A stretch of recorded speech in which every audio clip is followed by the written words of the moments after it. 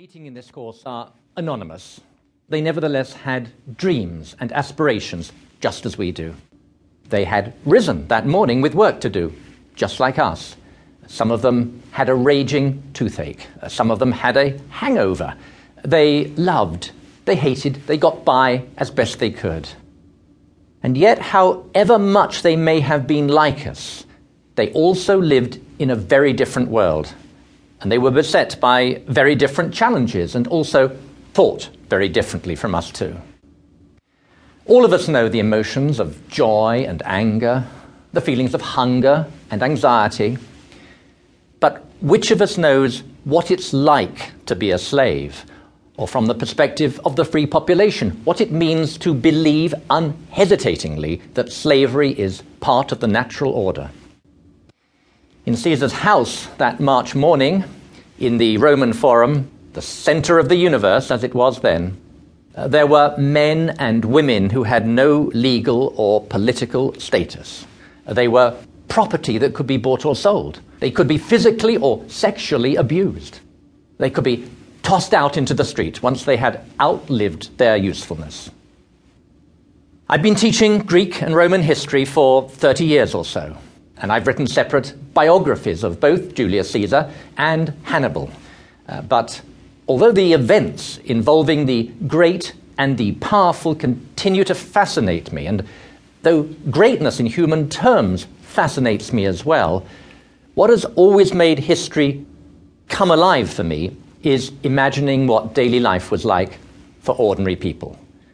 So I've written a book called Daily Life of the Ancient Greeks, which in essence provided me with the starting point for this course, and another book called The Greek Way of Life, which covers the life cycle from conception to old age.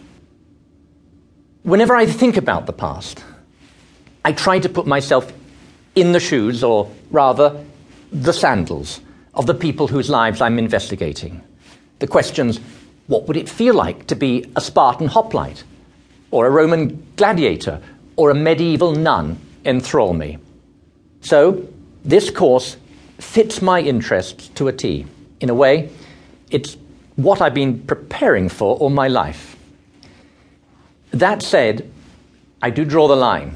I've never gone in for what is called living history, dressing up as a centurion, say, and participating in simulated battles. For one thing, spectacles and Roman helmets just don't work well together. Sadly, I have to say, and I guess that rules me out as a gladiator as well. The aim of this course is to enthrall you the same way.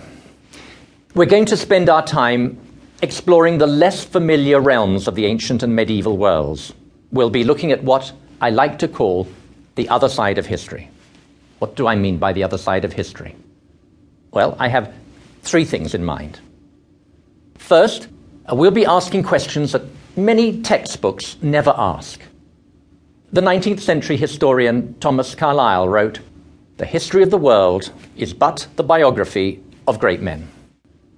Carlyle believed it was great men and great men only who shaped history, and like all historians of his time, he thought that what really mattered about the past was politics and war.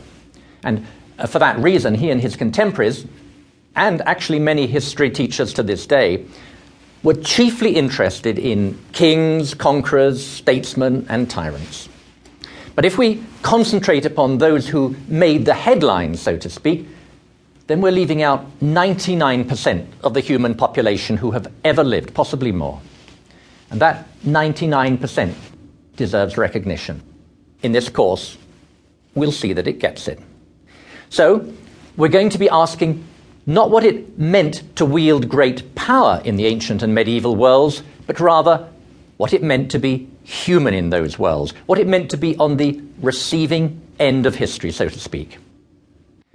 Second, I say we'll be exploring the other side of history because wherever possible, wherever our sources allow, we're going to try to understand what daily life was like for people who, in addition to being neglected by most conventional history texts, also suffered neglect and disadvantage in their own lifetimes.